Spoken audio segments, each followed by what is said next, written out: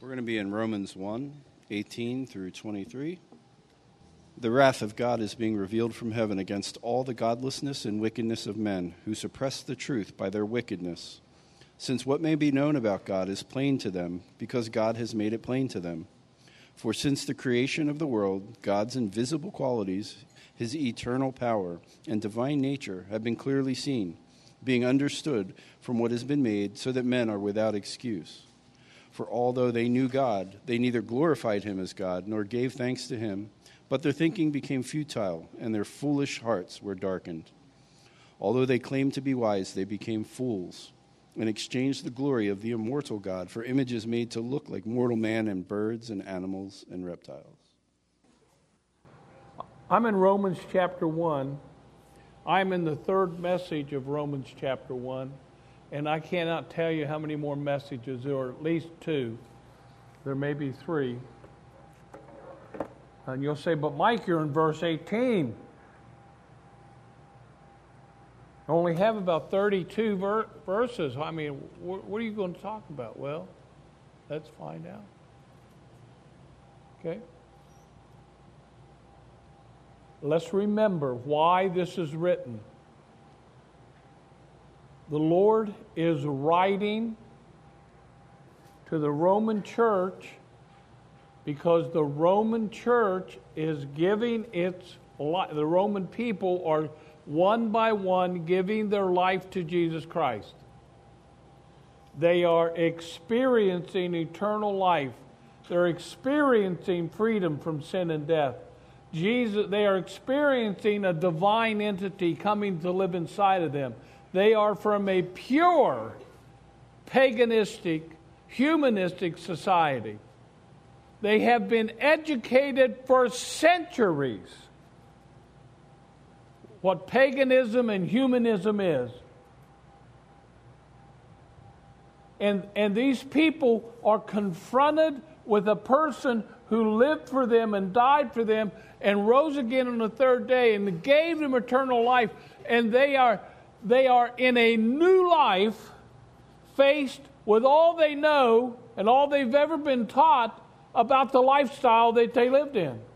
You and I are very fortunate in this country, but it's becoming less and less obvious than it was from years ago.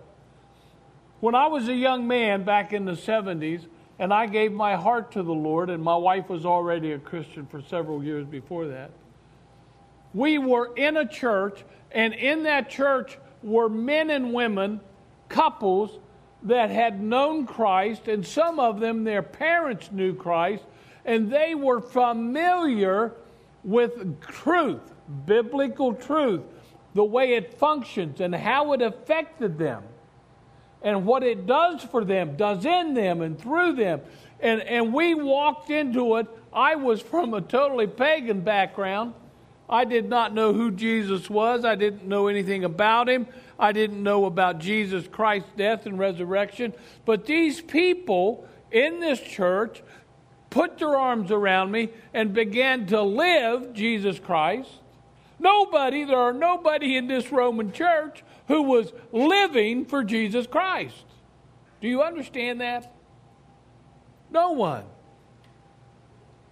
Except Paul and those that were teaching them, that were missionaries. It's like many foreign countries, like people groups in Brazil that they still don't know where they are. And missionaries in Brazil are sent from churches that are established up into the jungles to find people group who have never seen a white man. And when they find them and they share Christ and the people accept Jesus, they're just like the Roman people. They had no knowledge of what righteousness was.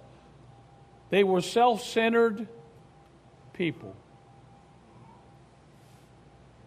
Well, Jeannie and I, at least me, Jeannie went to a small Baptist church.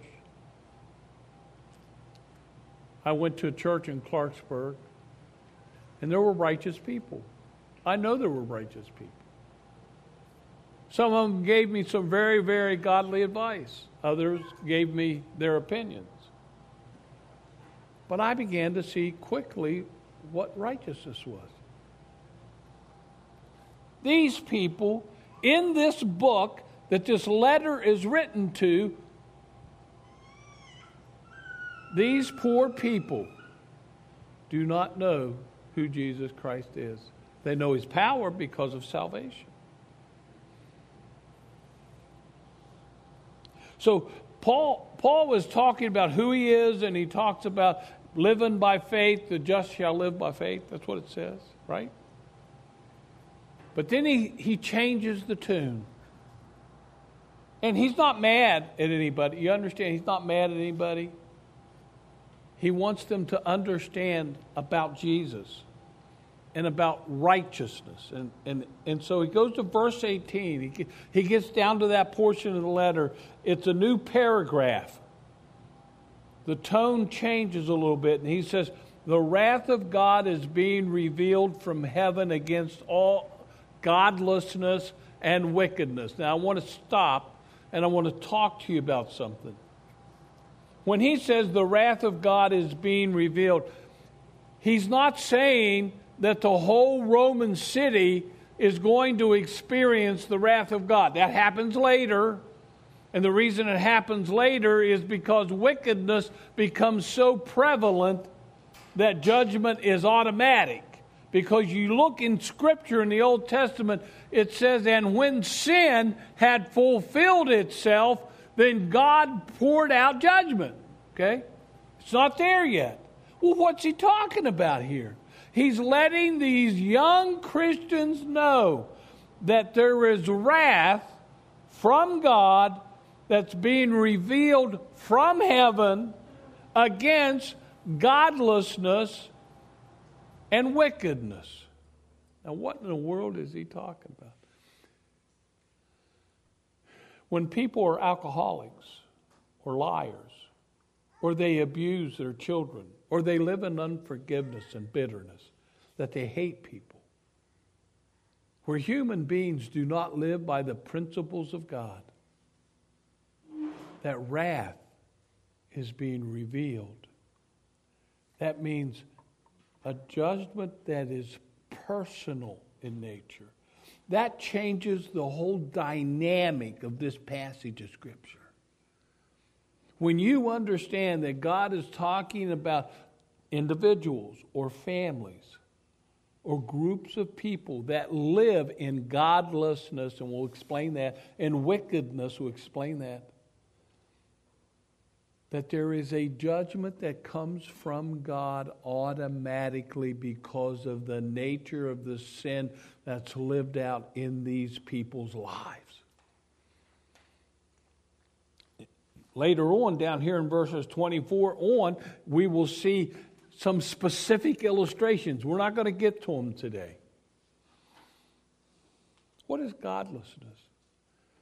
It is where, and it says it right down here, below it, it says, who suppress the truth.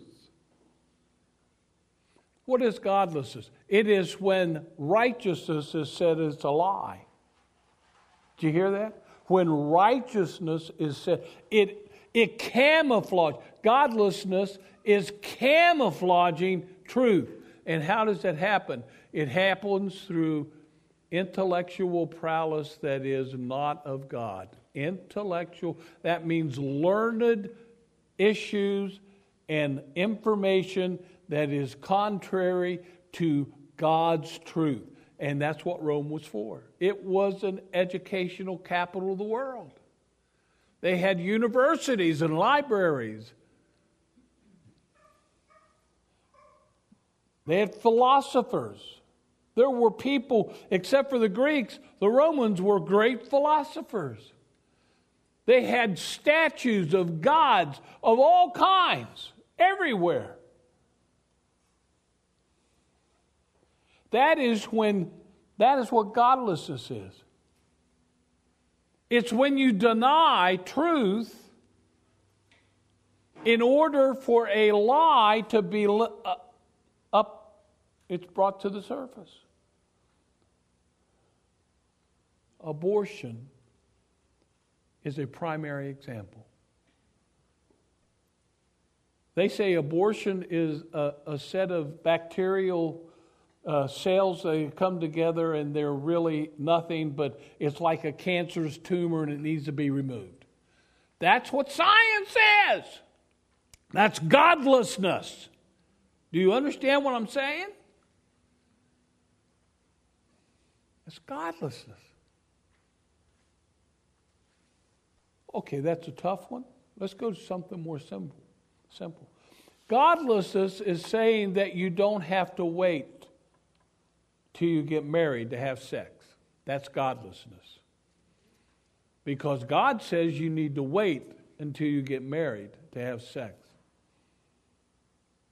Godlessness is saying you need to try the other person out to see how it is, to see if you're compatible. I remember that thing was going around. I wasn't a Christian, but I remember it was going around in school among the seniors and the juniors, and they were saying, hey, we're just going to try one another out.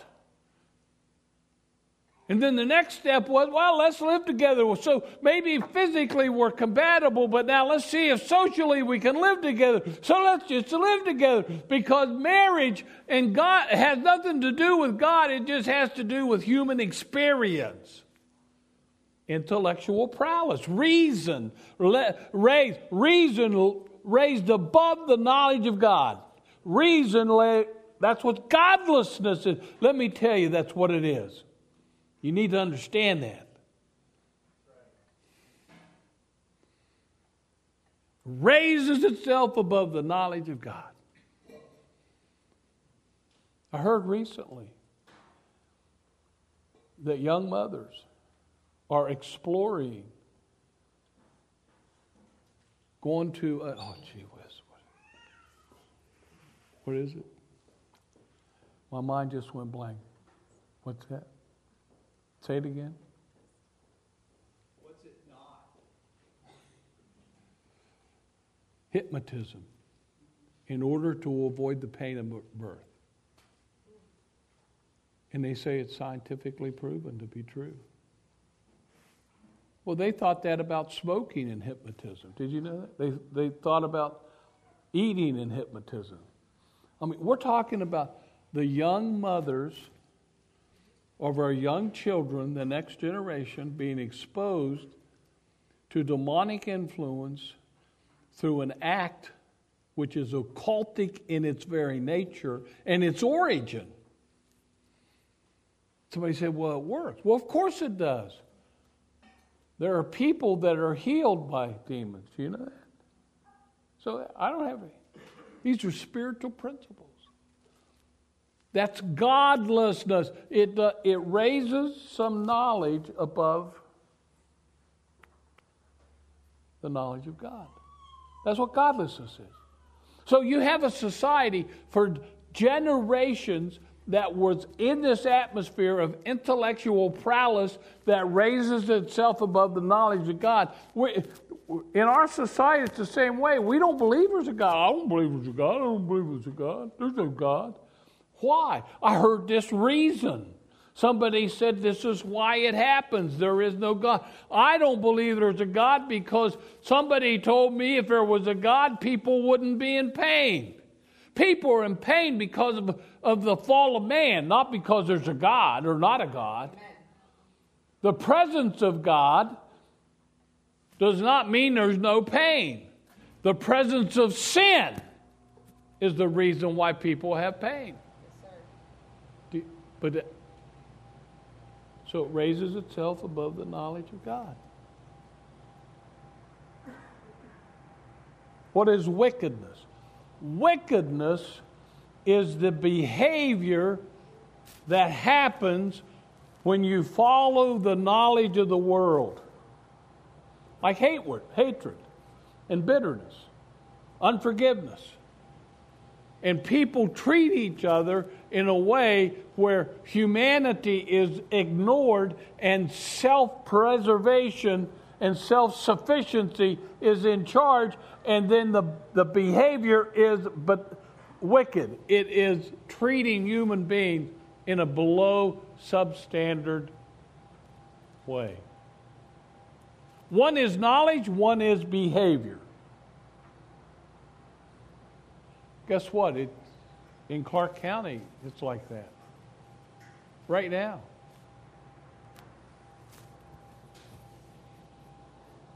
You know, the godlessness of man is so prevalent in Clark County, all over the world, but in Clark County as well, that young men and women send their naked pictures on the internet to other people. I'm not hurting anybody. I'm not hurting anybody. They don't understand there's biblical principles behind that. That's why we have gender problems. Because people say, oh, you could be whatever you want to be. You can't. Because the intellectual prowess raises itself against the knowledge of God. Well, what's the knowledge? Man is created male and female, and God does not make mistakes. See, those two truths go together. God is not a liar, God does not make mistakes, and God does everything that is right. But we say, oh no, he made a mistake, or there is no God and I can be whatever I want to. The last I read, there was 150 different genders you could be. I don't want to serve a God or live in a society where there can be 150 genders. I do not want to be. So this has brought me to this point. That the church corporately needs to do spiritual warfare against evil. You can teach the truth, but we also need to do, because see, it gains potential and power. Lies gain power the more people that hear. Did you know that? Did you hear? Mike's foot grew back. Really? Mike's foot grew back? Wow! Mike's foot grew back. A lie, when it gains exposure, it gains authority over the people. The truth is, they burned my foot, and God will give it back to me one day. Amen. Okay? So we as a church need to do spiritual warfare. We need to pray for the people who are involved in this behavior, the wickedness, but we need to pray against the lies, which is the godlessness, and we need to take authority over it. That's why I prayed and took authority over some issues this morning. I'm sorry, I just learned that, so you need to pray for me some more. I just learned that so that we can do that. People that are involved in drug addiction, or addicted to sex, or addicted to alcohol, those are spiritual bondages that need to be broken with the power and authority of Christ. The church can do that. We can pray that there is an atmosphere in your homes and in your community where Jesus Christ has the freedom, because we have asked Him to come and take authority over the godlessness. Marching in front of a house of prostitution is not taking authority. It's called social activism. You can do that. I don't have a problem with it, but I would much rather you took authority over the spiritual dominance and bondage that goes on in every place where sin occurs. That's what the Romans have to learn to do, because for hundreds of years they lived in this pagan society and were taught pagan truths that raised itself above the knowledge of God.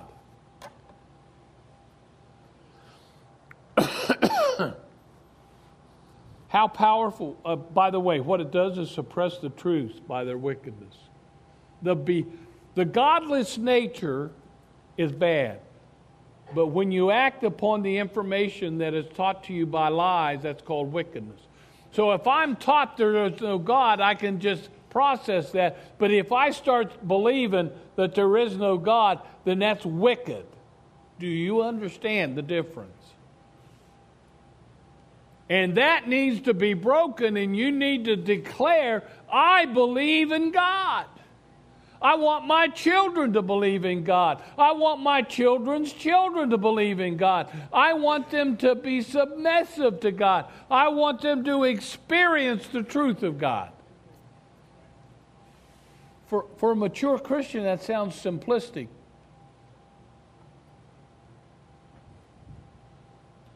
But it is only by the authority of Christ that we subdue lies and bring the truth from being camouflaged out to the surface.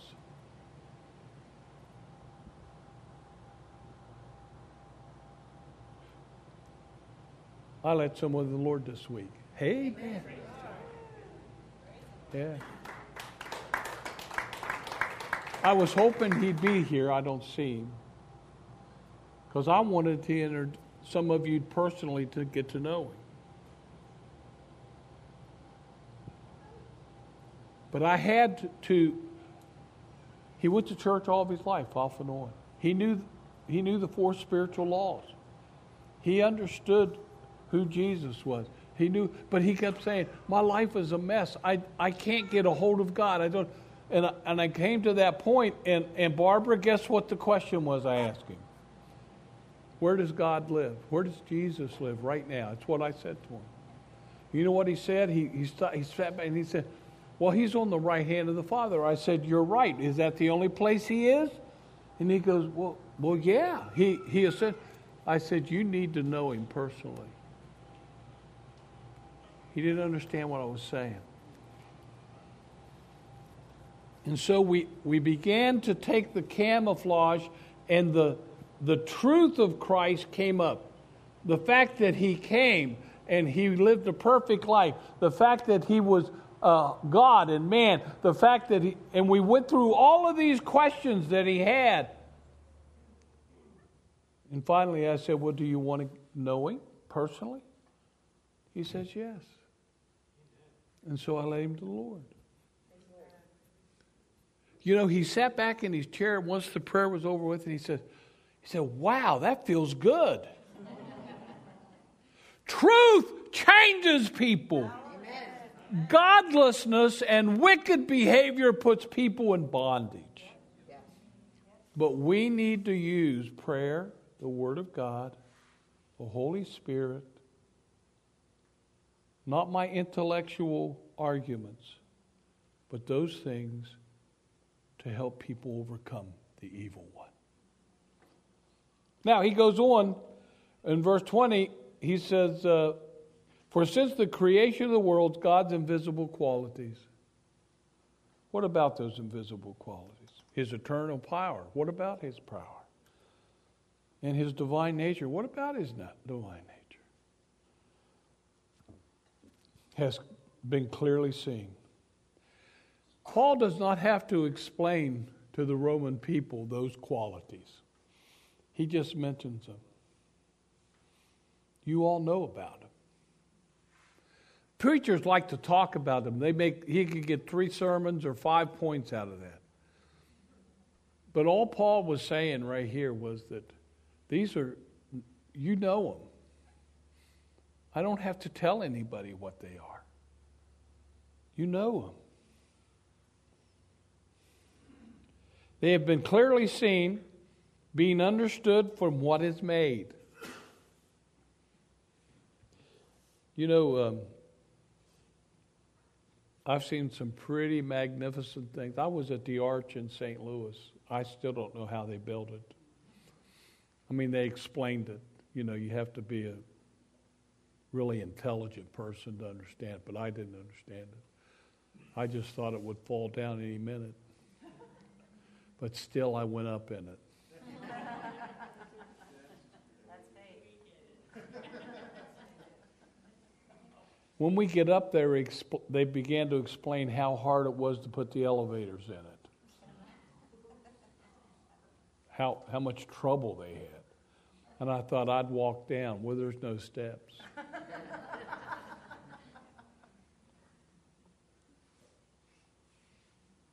But when you stand at the top of that arch and look out those windows, the creation that you see is overwhelming compared to the arch. The arch is nothing. It's like a pimple on the earth's face. Roman people had some of the world's wonders that they've seen. But they've seen what God does. They know the power of God in nature,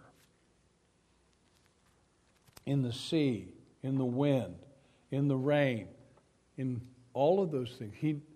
They know the power of God.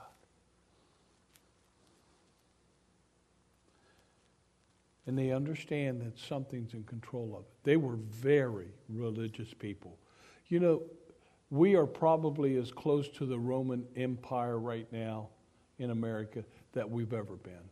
This country was started by people like the Quakers in Pennsylvania and the Pilgrims up north and the Separatists, and there were people all over the part of the new America that was, and they understood it.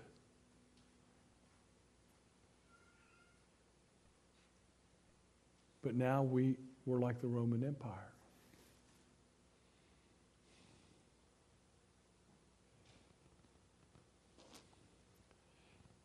We're getting into verse 21. They knew God, but they don't glorify Him. You know, the last time that in a political statement where sin was caused a national problem, do you know the last president that said that in their inaugural address? Dwight David Eisenhower was the last one. He said, one of the problems in America is sin. Isn't that amazing?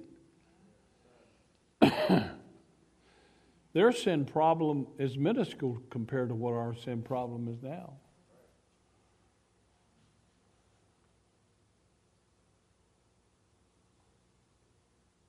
They don't even thank Him anymore.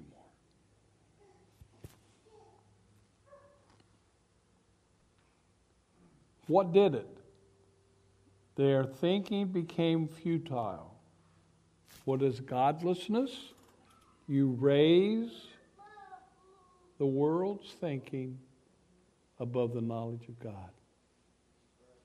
Intellectual prowess.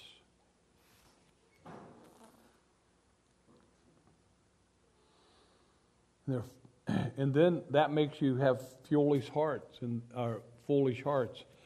they are darkened. They claim to be wise. Do you ever listen to the billionaires? They met over in Dubai, all those really rich people that have all this money, and they've made it through all the economies of the world, not just America. And there was a man who spoke to them, and he told them that, listen to what this man said, the earth can only support 1 billion people. Yeah, you need to laugh louder. That is foolish. Now, that foolishness did something in that man's heart, because you know what his next statement is? Somehow in a civil way, we need to get rid of 6 billion people. That's what he said.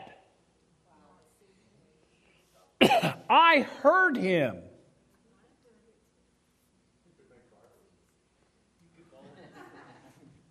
Foolish hearts that are darkened. You know foolish people, but they don't really do anything to hurt anybody. These people's hearts are darkened, and they're going to hurt people. They want to kill us in a civil way. That's what he said, in a civil way. See, the Roman people understand what Paul was saying here. They lived in this environment for years and years.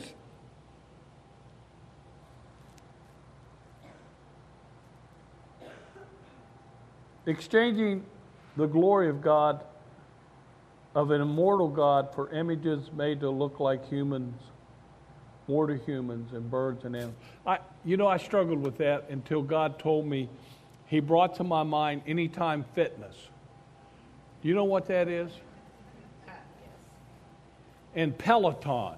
You know what Peloton is? Sir? How about all the additives that you take to make your muscles strong and keep your body? Who are we worshiping? Human beings. Now, be healthy. Go ahead and be healthy. You have my permission. Thank you. But do not worship human beings. Okay. And then he brought to mind about birds, animals, and reptiles. How many, there's a list of endangered species.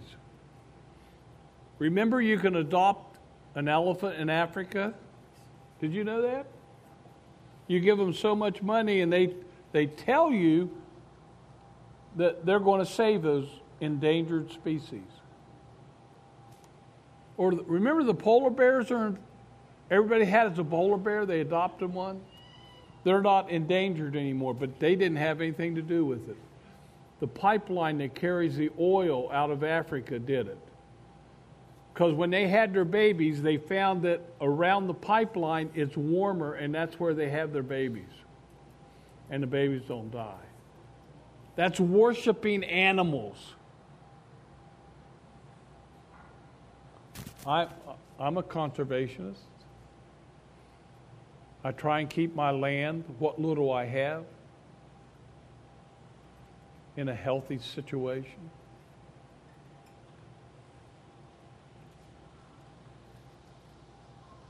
The Romans understood this. They had gods to everything. The Egyptians were worths. The Egyptians had a god to the alligator. We can't, it's just amazing. Because of this behavior, we move to verse 24, and we'll go there next week. Because of this nature, he gave them over to their sinful desires. So he's trying to get the Roman people who have given their heart to the Lord to have their minds renewed. He gets to chapter 8 before he talks about mortifying the deeds of the flesh. Then in chapter 12, he talks about giving their minds over. He is laying the foundry here, the foundation here, so that they will understand what they are giving up. If a person does not understand what they're giving up, they will not have victory over it. Do you understand that?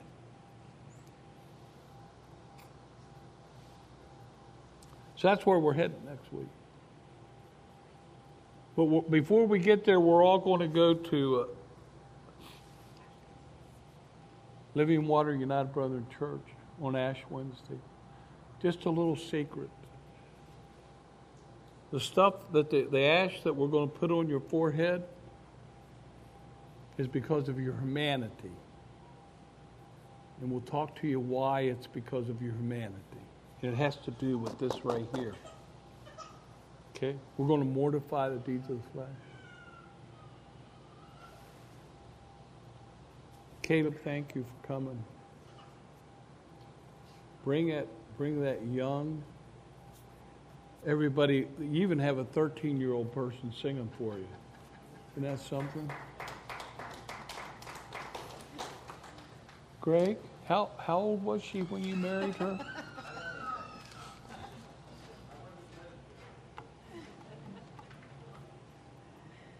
Stole her from the crater. You're going to have your birthday party at a state skating rink?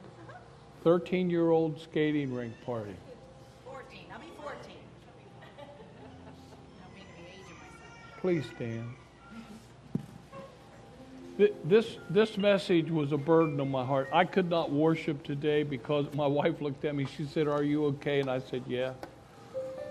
But I could, because you need to understand something. We're where the Romans were. were where the Romans were in this country. We have got to not be afraid to share the truth about Jesus Christ. Let me tell you, we have got to talk about his death and resurrection. I don't care if you march in front of an abortion clinic, but let me tell you what, winning one person to the Lord is greater than walking in front of an abortion clinic. I think it's important that we do that. I think it's wonderful that we're going to Richmond and tell the rest of the world that we stand against abortion. It's a spiritual sin. But winning people to Christ, taking away the camouflage that the world has placed on the truth, bringing it forward into people's lives so that they can experience the power of Jesus Christ. That's even more important. The other's important, but not like this.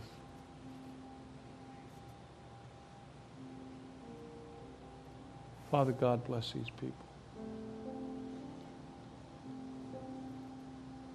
I ask, Father God, that you fill us with your Spirit.